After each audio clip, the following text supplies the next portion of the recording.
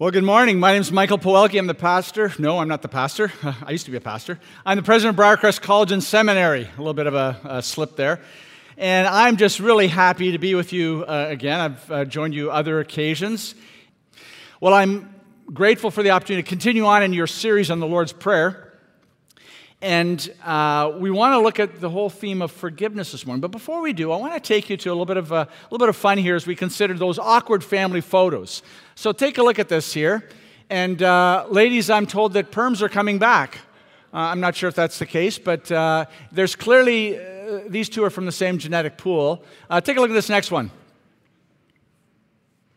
Now, this one concerns me because mom was not in the picture in the next year. So. But what really concerns me is Dad here is that, look at the clerical color, he's a pastor. Let's look at this next one. Okay, now look closely here. This is Brad and Donna Wilms. And that's Alicia there, and Steve was having a bad hair day, so he couldn't be in the picture. So there's a bit of 80s fun for you. Let's look at this next picture. Now look at this little guy to the side. It feels like he doesn't belong. Poor little guys, he saw this picture growing up. I'm sure he felt some alienation and some separation. Let's go to this next one, Bethany. Now, look at this one. One of these things does not belong. Look carefully. I know, I felt the same way. Why is the cat in that picture? I don't understand. Well, it's good to have a little bit of fun.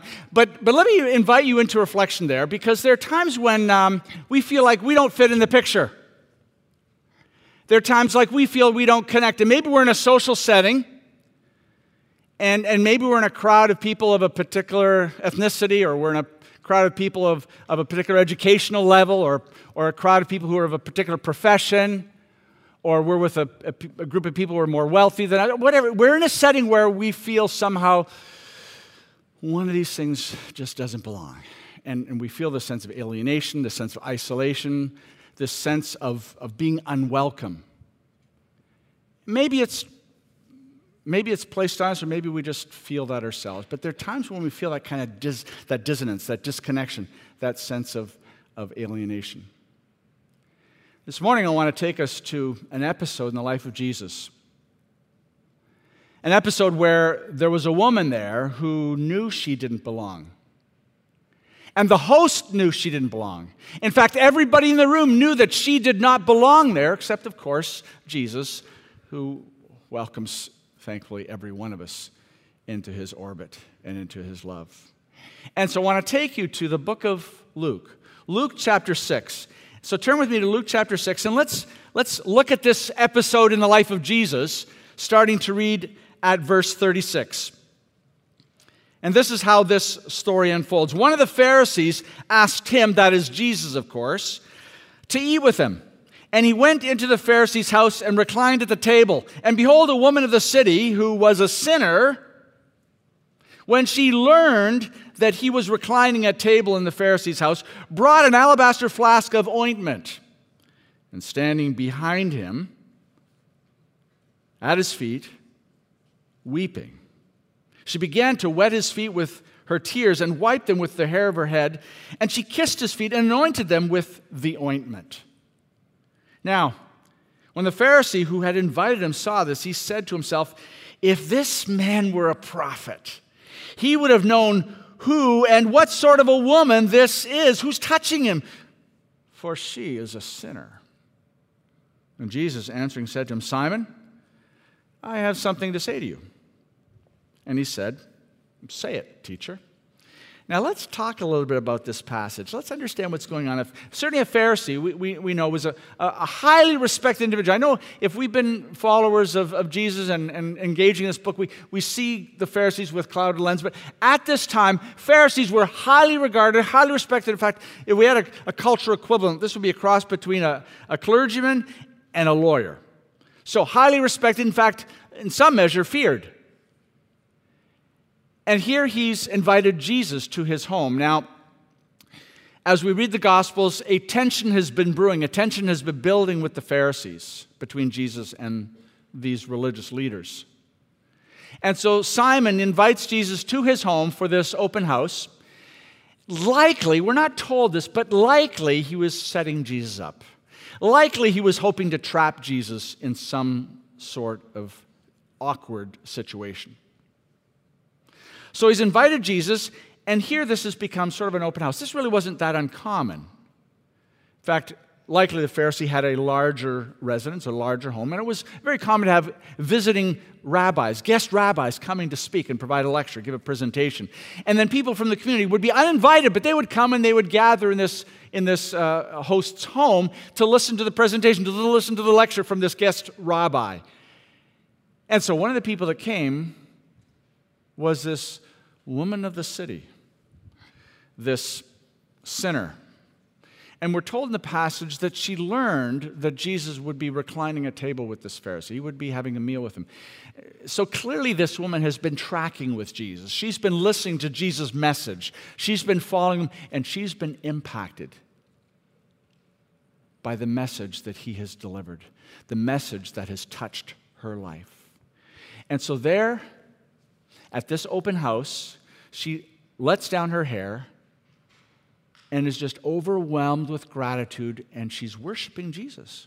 And she's wiping his feet with her tears and with her hair. And she's poured out of an alabaster flask ointment, perfume, likely at great cost. And she's worshiping Jesus. And Simon, this Pharisee, is incredulous. He's saying, this prophet has no clue who this is. Does he not know that this is a woman of the city, a sinner? Implication, a prostitute. She's touching him.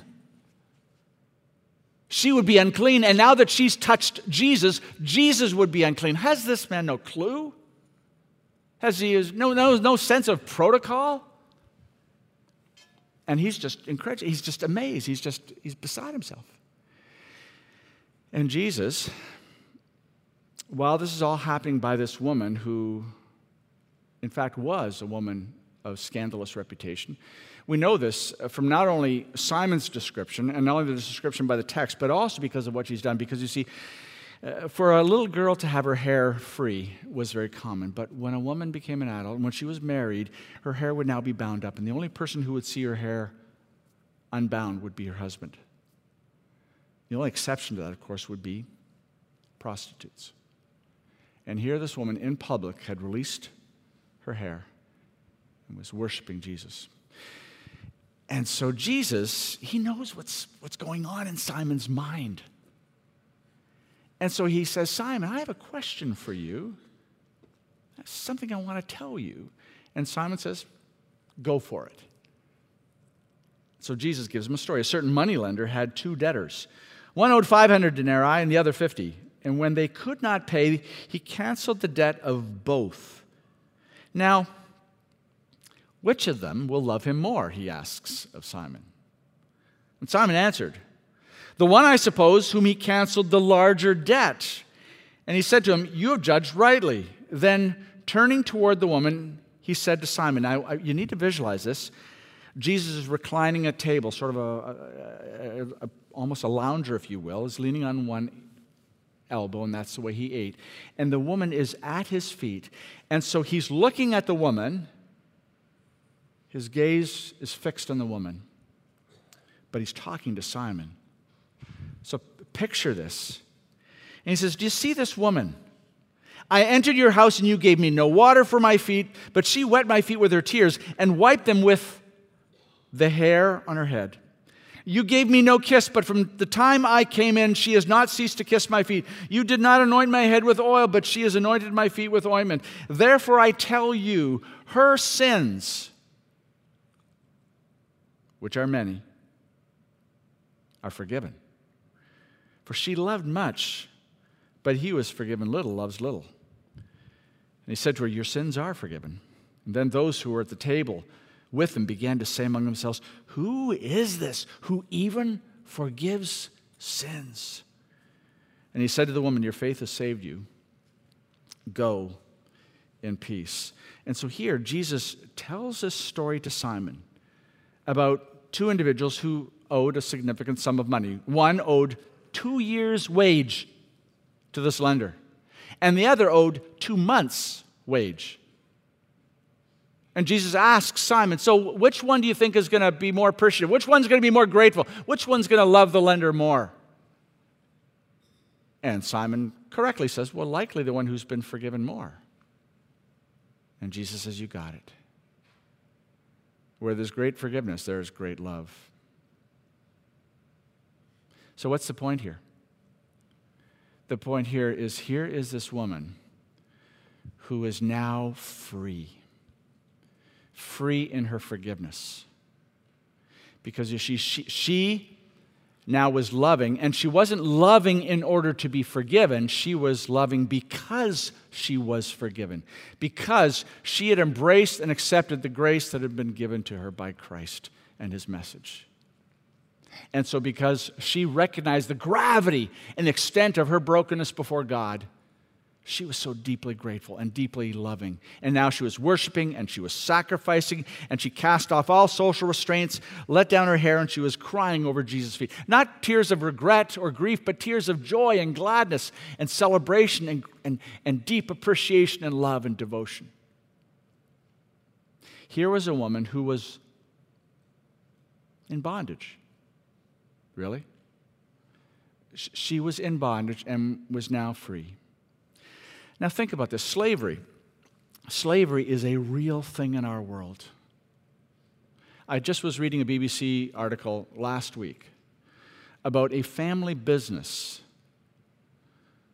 where a family were extracting humans from Slovakia to Leeds. And it was an underground business they had, trafficking human beings. Slavery continues in our world today. At present, it is estimated that the trafficking of humans for cheap labor is a $99 billion a year business. That is more than what Apple makes. It is huge. Now, here in this relatively safe and insulated world, and I know it's not perfect, but it's relatively safe and insulated when you look at the grand scheme of what's going on our globe, we may not fully appreciate that, but it's estimated that 25 million people are presently involved in human trafficking. They're victims of human trafficking. And of that number, half are women and children involved in the sex trade. No, slavery is very present. Now, even though we may not connect quite as emotively with that reality in our world, here's something that some of us will connect with. Slavery also touches us at a level of vices and addictions, right? Alcohol, drugs, prescription medication, food, gambling, sex, even our own craving for an adrenaline buzz. These things can enslave us. And even more specifically, we can become slaves. We can find ourselves in bondage to guilt, to anger,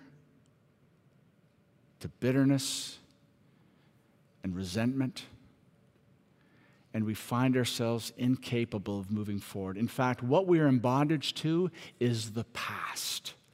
Because we can't leave that traumatic experience, that painful experience, either one we precipitated, either one we created and hurt somebody by, or whereby we were hurt and we were impacted. We can't let go, and we're enslaved, we're in bondage to that emotional grip on us. And as we read this story, we find this woman found freedom from this kind of enslavement. See, we have abused and abused, and we've been hurt, and we have hurt others. Now, in this episode, Jesus teases this out with Simon, trying to help him see the point of this story by using a story about financial indebtedness. When you look at the 5 words that are translated sin in the New Testament, this is fascinating. There are 5 words that New Testament writers could have used. One of those words for sin is the word debt. Another word that's often translated as sin is the word trespass, which speaks of slipping up or tripping up. It's sort of a somewhat more unintentional, but you've still slipped up and slipped into sin. A third word that's used is hamartia. This is the idea of falling short of the mark, coming short of the mark. And this is Romans 3, all have sinned and come short of the glory of God. A fourth word is the word that was often translated transgression, and this has the idea of crossing the line with some level of intentionality. And the last one is the word that's usually translated lawless, which has a more specific rebellion towards God. See, these last two are intentional, calculated, rebellious acts and decisions under God. But all five are sinful. Here, Jesus uses this image of debt. In Matthew chapter 6, where he gives us the Lord's Prayer, and he invites us to pray this way: forgive us our debts as we have forgiven our debtors. It is the same word, debt. Why? Because debt is a sin, and sin is a debt. Sin is a debt in that it is something that overwhelms us, and something that holds us back, and something that we can't pay off. That's the nature of sin. It is a debt that cannot be paid off. And so God extends to us this offer of forgiveness in Him and because of what He's done for us. And so here, in this passage, in the Lord's Prayer, Jesus says, pray this way: forgive us our debts as we forgive our debtors. How do we make that a reality? How do we find freedom from our sin? How do we find freedom from our guilt? How do we find the freedom to forgive others? Let me offer you 3 extremely simple but profoundly influential truths that grow out of this. And the first one is simply the obvious: seek forgiveness. Ask for it. Ask for it. 1 John 1:9 says, when we confess our sins, He is faithful and just to forgive us our sins and to cleanse us from all unrighteousness. Now, that word confess, what does it mean to confess? We kind of have an understanding of what it means to confess, but literally it means to agree with God. That's the etymology of this word. When we confess, we're saying, God, I have been wrong, I've been out of line, I've been a fool in my decisions and in my behavior. You are right. And we are siding with God and acknowledging our brokenness. And when we confess, He forgives. Psalm 38, verse 18 says this: I confess my iniquity and I'm troubled in my sin. Because there was a recognition by the psalmist here that the one that he had really hurt ultimately was God. But he also had impacted his world, because we never sin in isolation, and he hurt himself. And he recognized the gravity of this. Now, when we confess, we are agreeing with God. And when we are forgiven, God is extending His grace towards us. That's what forgiveness means. But the most dominantly used word for forgive is a word that simply means to release, to let go, or literally to send away. That's what happens when we confess. When we confess and when we seek forgiveness, and God extends forgiveness to us, we are sending away our sin. And so seek forgiveness. Now let me drill that down just a little bit more. Sometimes we use the word sorry. Sorry is a great word. Canadians are great for using the word sorry, aren't we? Sorry is probably better than saying nothing at all. But sorry doesn't communicate the full gravity of what's in view here. And so let's say I come home from work, and I am rude, and I am obnoxious, and I'm insensitive to my wife. And the next morning, I sort of recognized how rude and selfish I was, and I say to my wife, honey, yesterday, sorry. Well, it's good that I said sorry, better than not to have said anything at all. But that really doesn't carry the full force of what confession and seeking forgiveness means. But if I were to say to my wife, because she might be thinking, well, what are you sorry for? Are you sorry that you had a bad day and the boss was hard on you? Are you sorry that somebody cut you off at work? Is that what you're sorry for, and that put you off on the way home? Are you sorry that you came home and the kids were in a crazy mood, and are you sorry for them? Are you sorry that they're turkeys? Are you sorry that you married a turkey? What are you sorry for? But when I say, honey, yesterday when I came home, I had a bad day, but that's no excuse. I was rude, I was insensitive, I was selfish, I was obnoxious. I own that. Would you forgive me? Well, that's communicating a fuller sense of gravity of what confession really means. You're owning it, and you're agreeing with God or with that person that you have failed, that you have sinned, that you've hurt them. So seek forgiveness. Now, certainly implied in the text, and this is the second one, accept forgiveness. Because sometimes we don't want to accept forgiveness because the nature of forgiveness is that justice has to be paid.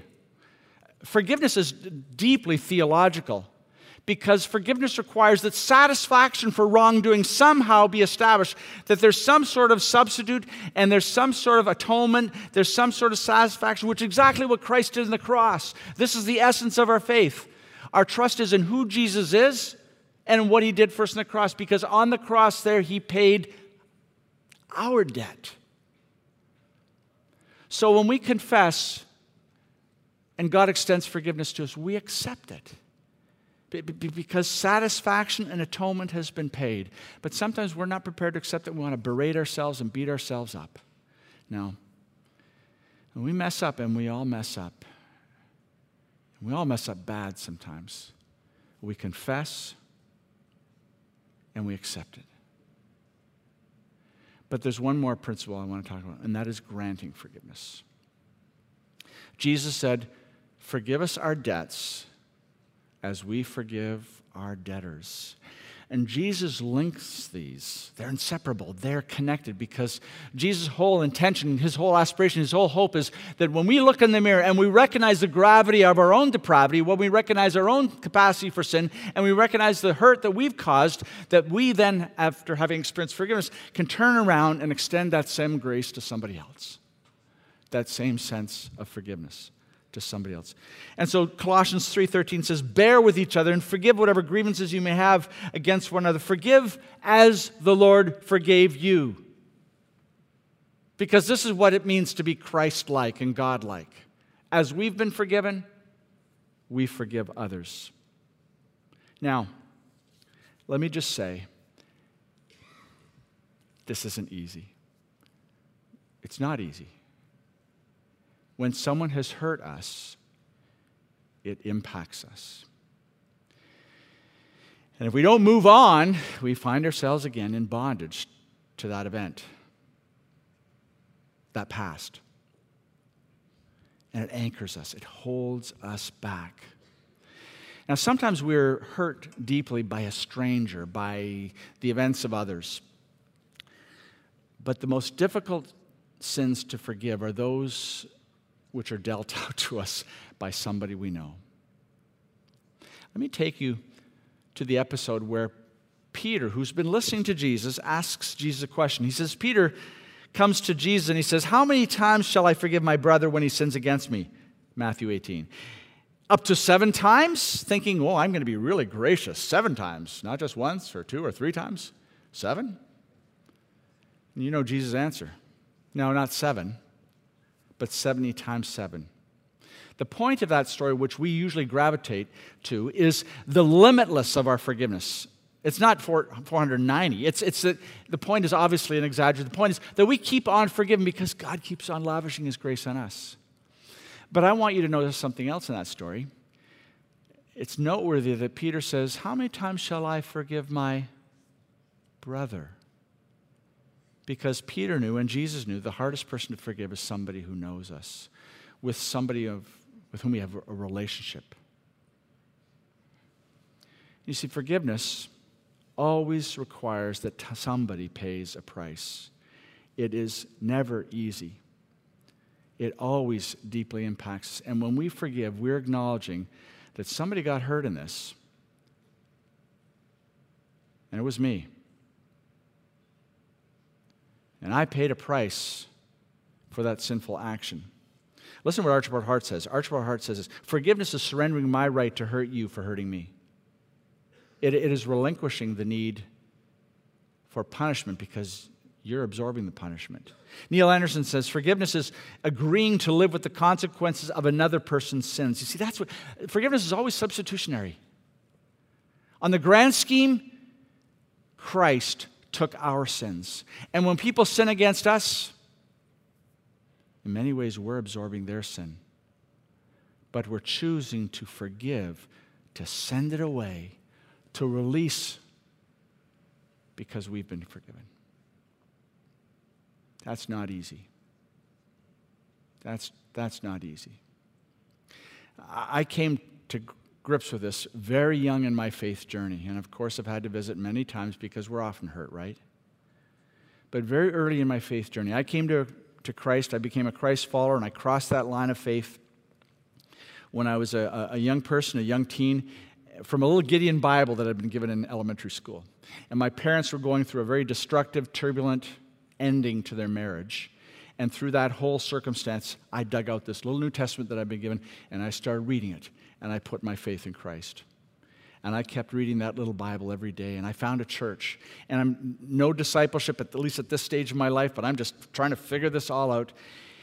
And when my parents split up, the home that I grew up in was full of tension and animosity and hostility. And my father was a very harsh man, a very abusive man. And so frankly, when my parents split up, there was a measure of grief, but there was also a measure of relief. Now, my father was a European man, a German man, and German fathers don't pursue their children. Children pursue their fathers, right? That's what it's supposed to be. And so in those early days of that separation, I would call my father and say, "Can I come and visit you?" "Yes, of course, I'm waiting for your call." And I'd go see him on a frequent basis. But that was getting hard for me. And there was a season there in my teen years where a month turned into 6 months. And 6 months turned into a year. And a year turned into 2 years. And I was avoiding all kinds of potential conflict with my father because I just wasn't seeing him. Because I had resentment, I had bitterness, I had anger inside my life. And yet here, as a young follower of Christ, I'm grappling with these kinds of passages. And although I didn't fully understand what was going on inside of me, I knew that I had to forgive my father for what he had done. And so around the 2-year mark, I called him. I said, "Dad, can I come see you?"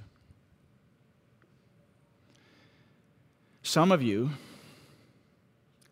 have done some horrible things that you have deep regrets over, and you are berating yourself, you are beating yourself up, you have imprisoned yourself. You need to seek and find forgiveness, and it's there for you. It's there for every one of us. Freedom from that bondage from the past, free for a future. Others of us here in this room, we're held captive and we're in bondage to an experience, to words said, behaviors acted upon us, and we are now in a bondage of bitterness and resentment and hurt and pain. And we need to release that. And we need to send it away because of what Jesus did for us. Some of you have been hurt by leaders. Some of you have been hurt by parents. Some of you are leaders who have been hurt by followers. We've all been hurt. And those can become anchors. Those can become shackles that bind us and place us in a bondage, in an enslavement that won't let us go. Bondage to our past. Bondage that keeps us from moving forward and enjoying the abundance that has been promised to us. So this morning, seek forgiveness. accept forgiveness, grant forgiveness. That was Jesus' invitation when he said, forgive us our debts as we forgive our debtors. So I want to make this very practical this morning. So would you bow your heads and close your eyes? And as a corporate body, yes, but also as an individual, I want you to commune with the living God. Psalm 103, verse 11 says this. For as high as the heavens are above the earth, so great is his steadfast love towards those who fear him. And as far as the east is from the west, so far does he remove our transgressions from us. This is what God does to our sins. He sends them away as far as the east is from the west. Jesus taught us to pray, and he invited us, he commanded us, he woos us with this wonderful promise. Forgive us our debts as we forgive those who sinned against us and become debtors towards us. Father in heaven, where we have hurt you and where we have hurt others, we confess, we grieve, we wish it weren't so, but we confess and we agree with you, and we ask you to forgive us. Grant us the faith that believes you will forgive us. And Father, for those of us in this room who have been dealt some terrible blows, and we've been hurt, and those hurts have deeply impacted us and scarred us, would you help us to forgive, even as Christ forgave us? So help us to look in the mirror, not with smug self-righteousness, but with humility, and recognize the extent of your grace in forgiving us. Help us in like manner to forgive others. Help us to embrace the wonderful hope of this promise. For we pray it in Jesus' name and because of what he's done for us on the cross. Amen.